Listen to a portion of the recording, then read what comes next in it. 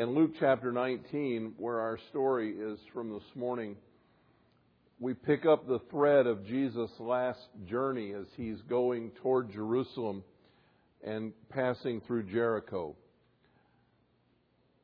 Earlier in the 18th chapter, Luke tells us that despite his explanations, the disciples are still somewhat obtuse to the whole process. They don't understand what's going on. They certainly are not anticipating that Jesus is going to actually die on a cross in Jerusalem not very many days hence.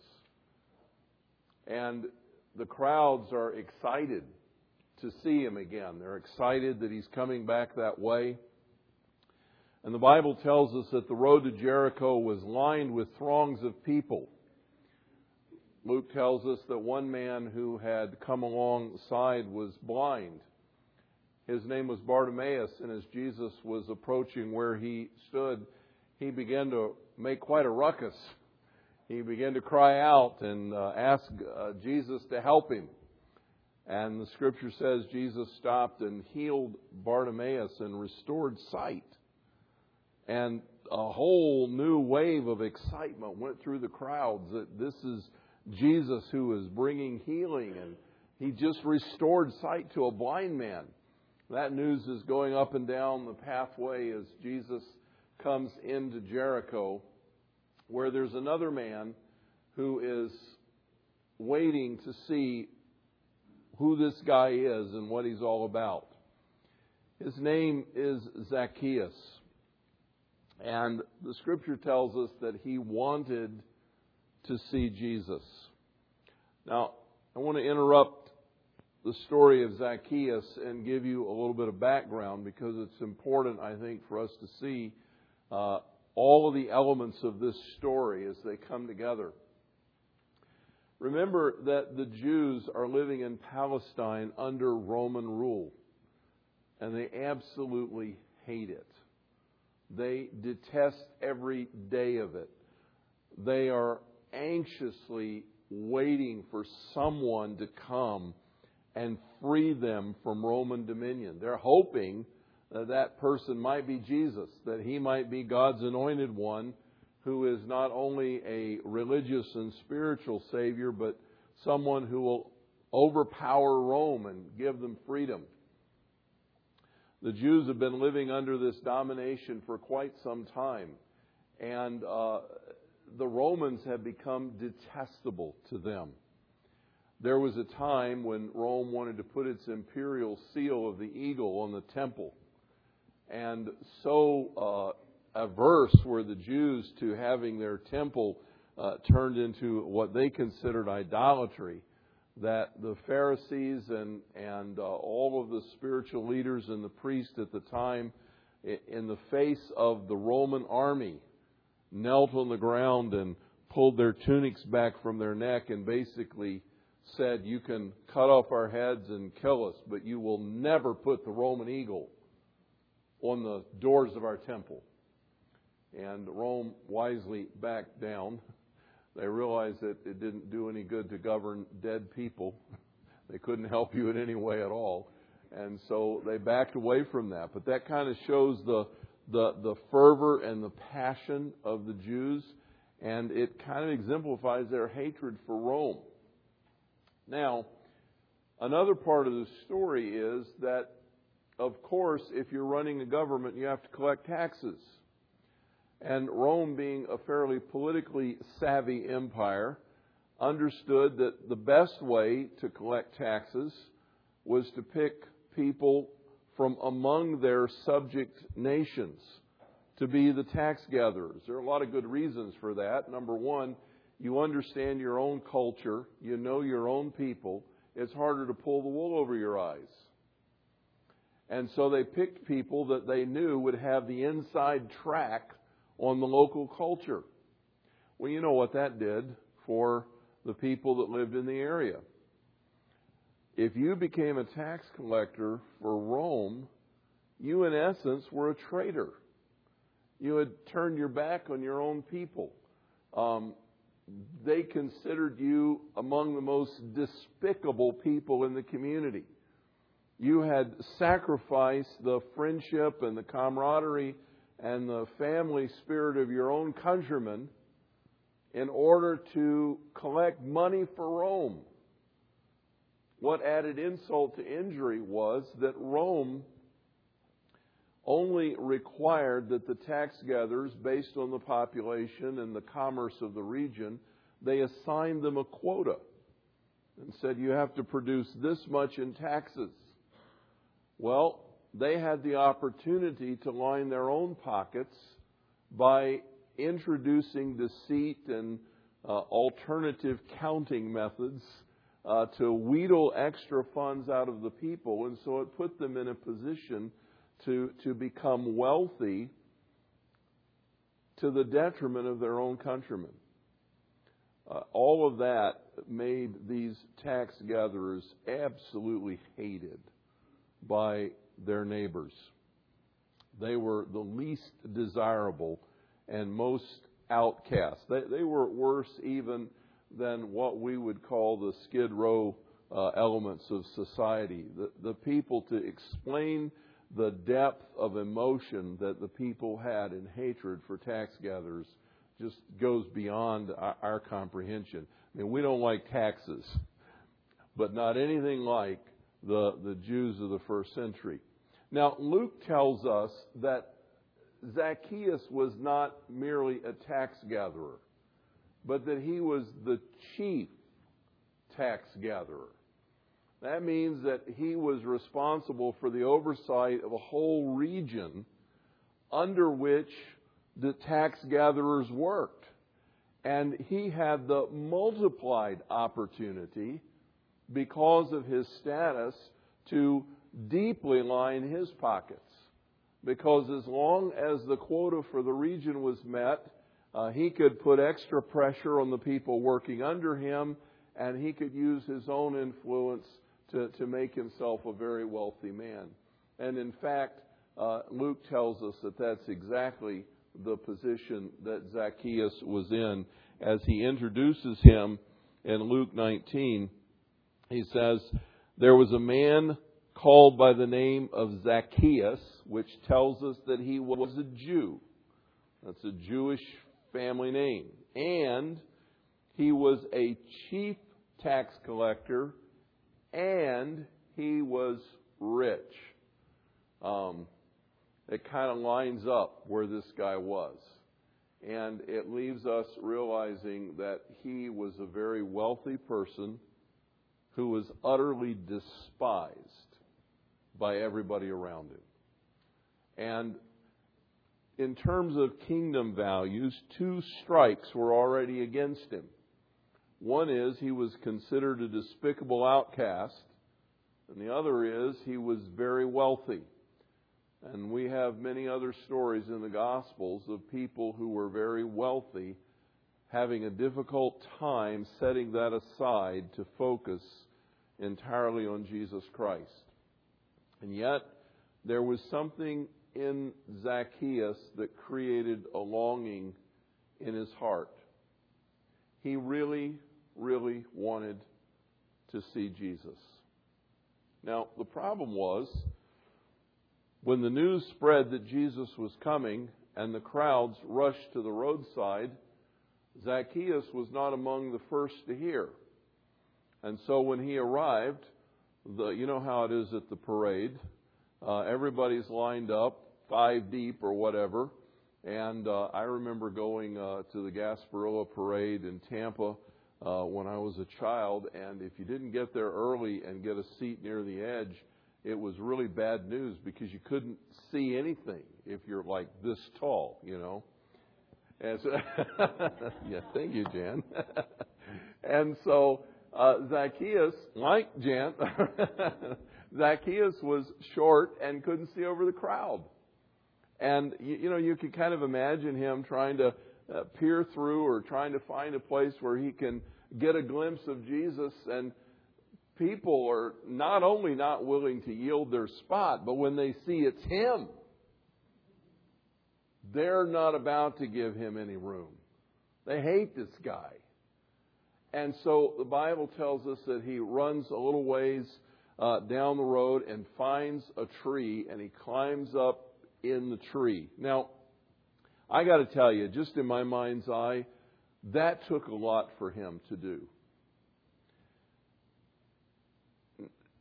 It's bad enough to already be kind of despised by your community. But on top of that, he's wealthy.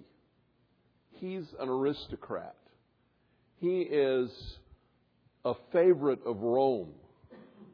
He is a local political figure of significant importance. And he's in a tree because he's too short to see. And for him to make that step, I think, was a real step of humility. That he was willing to sacrifice his reputation or whatever it took to catch a glimpse of Jesus. So here's the setting. As Jesus is coming down the road, and Zacchaeus has finally got the vantage point in the limb of a tree overlooking the roadway. And to his utter amazement, Jesus stops right at the very base of that tree. And he looks up and he says, "Zacchaeus, hurry up and get down out of there, because I'm coming to your house to stay this day." And the crowd, the Bible says, begins to grumble. You can hear them. Doesn't he know? That's the worst guy in town. Why would he go there? Doesn't he know what kind of sinner this man is? Why would he go to his house? Meanwhile, Zacchaeus is overwhelmed with this amazing moment and opportunity as he gets out of the tree and excitedly begins to lead Jesus toward his house. And suddenly, while he's on the way, the Scripture says he turns to Jesus and he says, "I'm going to give half of everything I've got to the poor. And if I've defrauded anybody, I'm going to pay back 4 times what I've taken." And Jesus says to him, "Salvation has come to this house today." There are some amazing elements in what's going on there. We can kind of infer, and I think legitimately so, that despite Zacchaeus' prestige with Rome, despite his riches, despite his status in at least political life, even if he was hated by the community, he had thought that trading community favor for wealth and power would be a good deal. And he's far enough into the game now to realize that he's still empty and that his life is lacking meaning and fulfillment. He's heard about Jesus, and there's something inside of him that is drawing him to want to encounter, at least catch a glimpse of who is this guy that's turning the place upside down. And then when that encounter occurs of meeting Jesus Christ on that Jericho road, in the blink of an eye, on the way to his house, this man is totally transformed from the inside out. He's turned all around and upended. He's completely changed. All of a sudden, in the face of Jesus, he's willing to give away half of everything he's acquired, and on top of that, pay back anybody he's defrauded 4 times, make everything right. He's showing the fruit of repentance. Repentance is not a good work per se. Repentance is a change of heart. But it is manifest when a person acts in accordance with their transformation. His heart has changed, and now he's going to do something to undo the damage of his life. Not because he feels he needs to pay for it, but because he wants to. there's been a total miraculous change in his heart. His motives are entirely different. Jesus calls it salvation.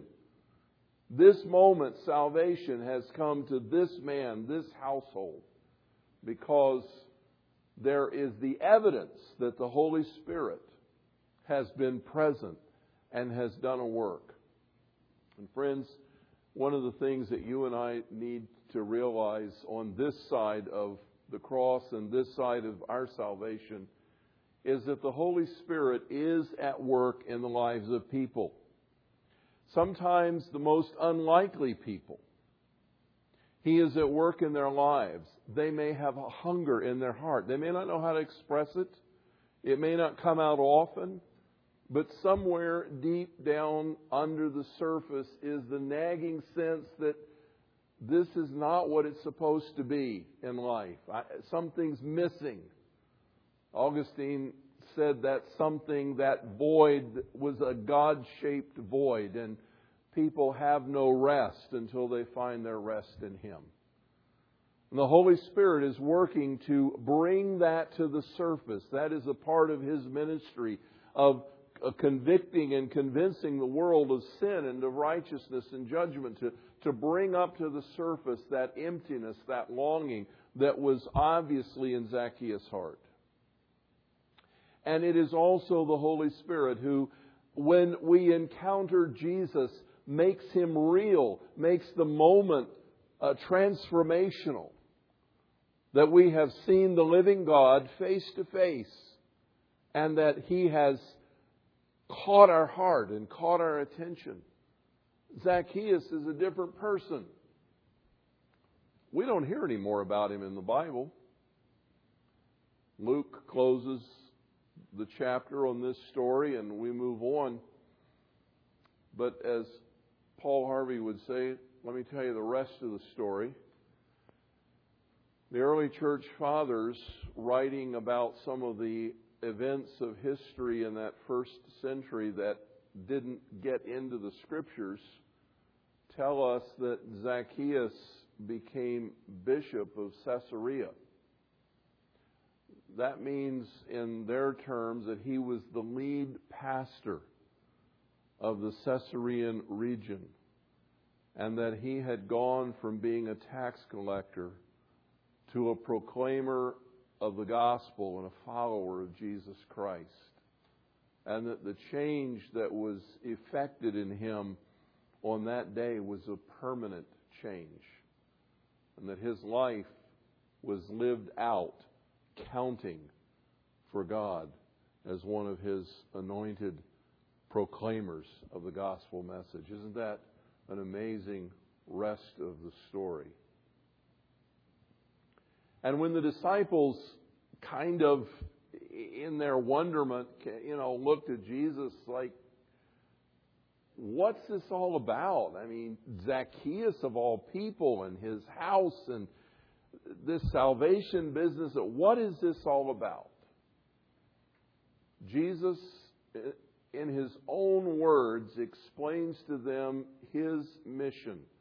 In verse 10 of Luke chapter 19, where the Son of Man has come to seek and to save what was lost. Not only to seek, but to save. That His mission, in His own terms, is to find the lost sheep and bring them back to the Father in salvation. The Bible says that God so loved the world that He gave His only Son, that whoever believes in Him should not perish, but have everlasting life. And in that explanation of John is the demonstration of, can I call it the conspiracy of the Holy Trinity? That the Father determined to send the Son willingly came, the Holy Spirit accompanying Him and anointing Him for the mission that Jesus described from the love of God. I have come to find the lost. And this was His last trip through Jericho. This was Zacchaeus' last opportunity, although he did not know it. Jesus would never pass that way again in this life, as far as we know. He was on his way to Jerusalem to go to the cross, but he stopped along the way, ignoring the crowds for a span of hours or maybe perhaps overnight, and went home to spend some time with a man that was the worst outcast in the whole community, to bring salvation and to bring him into a relationship that lasted all the rest of Zacchaeus' life on earth and all the rest of eternity. Amazing, amazing story. But lost people matter to God. In the Christian Missionary Alliance, going all the way back to our very beginnings, we have felt that there was no place too far or too close, no cost too great, no people group too obstinate or too far removed or too strange for us to reach with the good news of Jesus Christ. Anthropologists used to blame mission organizations for entering, for example, the Stone Age Balim Valley, where they were still headhunters, and disrupting their culture. But those people were not happy people. They were sad and fearful and driven by spirits and cannibalistic and lived on war and hate. And Alliance missionaries carried the gospel of Jesus Christ into the interior in Indonesia and the Balim to point people to faith in Jesus Christ. A little later in our series, we're going to see the testimony of one of those missionaries who, like Jaffrey, gave his life for his conviction of the Word of God, but sacrificed to reach those people with the gospel. Stories have been written of CNMA missionaries who died as prisoners of the Viet Cong during the Vietnam War era. We have had people go to the Philippines and to the jungles of Africa and the Congo and to the jungles of South America and have given their lives, literally, sometimes within months of arriving on their field, like Sina, who was willing to go back to the killing fields of Cambodia. Her family said, "Are you crazy? You have an education, you're a nurse, you have a good income, you have a husband. Are you crazy?" And she said, "I could not stay here because there were people back in my country that had no hope. I had to go back." Isn't that an amazing story? Because in her heart was the passion of Jesus Christ. I have come to seek and to save what was lost. I wonder this morning if you and I have that same passion. When you look at the people around you in the community, when you look at your neighbors, maybe the 10 people that you've been praying for whose names you put on that cross not too many months ago, one of the ones I was praying for is already in eternity. Shortly after we began our prayer time, he was diagnosed with brain cancer and he died within 3 months. I had a great burden for my friend Ken across the street. Lost people matter to God. You know, I never knew, and I won't until I see Jesus, if Ken had made that personal commitment to faith in Jesus Christ. And would you mark the spot and take this out of the audio and the web, please? I will never know if he made that personal choice. But I do know that we were able to talk together about Jesus and talk together about heaven. And the best way that he knew, he was trusting God, trusting Christ. But I wanted to hear some assurance that he had made that personal choice, and that opportunity never came. He slipped into a coma. Friends, we don't know. We don't know how much time anyone has. But as long as you are living and breathing, you have the privilege of sharing the message.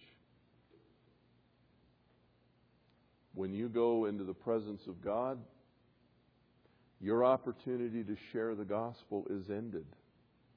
You'll be in the Lord's presence. You're safely home. But your chances of sharing Christ have come to an end. As long as people are still living and breathing, they have an opportunity. But when they come to the end of their journey and they take the last breath, their opportunity to respond to the gospel message is over. The Bible says it's appointed to man once to die. After that, the judgment. There are no second chances, and there is no other way. That is why we have been compelled. A.B. Simpson put it in a hymn that he wrote, Lord, Thou hast given to me a trust, a high and holy convocation to tell the world, and tell I must the story of Thy great salvation. Thou couldst send from heaven above angelic hosts to tell the story, but in Thy condescending love on man Thou hast conferred the glory. Let me be faithful to my trust, telling the world the story. Press on my heart the woe. Put in my feet the go. Let me be faithful to my trust.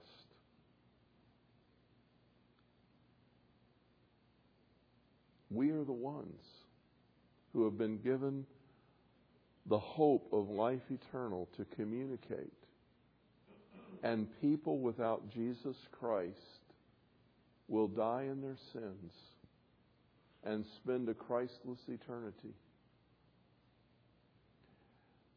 There's all kinds of arguments today from so-called Christians who deny the existence of hell to others who believe any way will get you there, no matter Mormon, Islam, Buddhist, it doesn't matter. As long as you're faithful, you'll get there somehow. It'll all work. But Jesus said the problem is not a person's religion. The problem is that they have sin in their life. The only solution is Jesus Christ and the price that He paid on the cross. Only His blood can satisfy the wrath and the judgment of God. Only His blood can cleanse us. There's no other name given among men under heaven whereby we must be saved than the name of Jesus. The Bible says that every human being knows in their heart of hearts that there is a God, and they know in their heart of hearts that there are righteous laws, and yet in denial of the obvious truth, they go their own way, like sheep who have gone astray and persist in their own direction. But God has laid on Jesus Christ the iniquity of them all. And unless they hear the story and have a chance to respond to the gospel message, unless they see Jesus passing on the road and He invites Himself into their lives and they invite Him to come home with them, unless that happens, the Bible says they will spend an eternity in hell, separated from God forever. People scratch their head and say, how can a God of love do that? Because He's also a holy God. He cannot be other than Himself. He will not, cannot bear to tolerate sin in His presence. But in His love, in His love, He has made a way. And that way is Jesus Christ. And we have been made the ambassadors of that great message. Lost people matter to God. We went astray. He has come to find us. We went astray. We are lost, but He has come to save us. And we have been given that trust. That is the driving heartbeat of the Christian and Missionary Alliance. Not because it's who we are, but because it's who God is. And we have embraced that. Win the world to Christ, and then bring back the King. How do you see lost people? How do you see the people around you? No matter who they are, no matter what they do, no matter how rich, how poor, no matter how healthy, how sick, no matter what status of life they have, people really only fit into one of two camps. They're either sons and daughters of God by virtue of new birth and faith in Jesus Christ, and they have eternal life, or they are lost and dead in their trespasses and sins, and there is no hope unless they hear the message. Only two kinds of people. It doesn't matter how ornery they are. It doesn't matter how despicable they are. It doesn't matter how much they're like Zacchaeus. You never know what God is doing in the heart of that person who seems so stubborn and resistant and out of it. I encourage you today, if you don't have the passion of God for lost people, ask Him to give it to you. Ask Him to show you what He sees.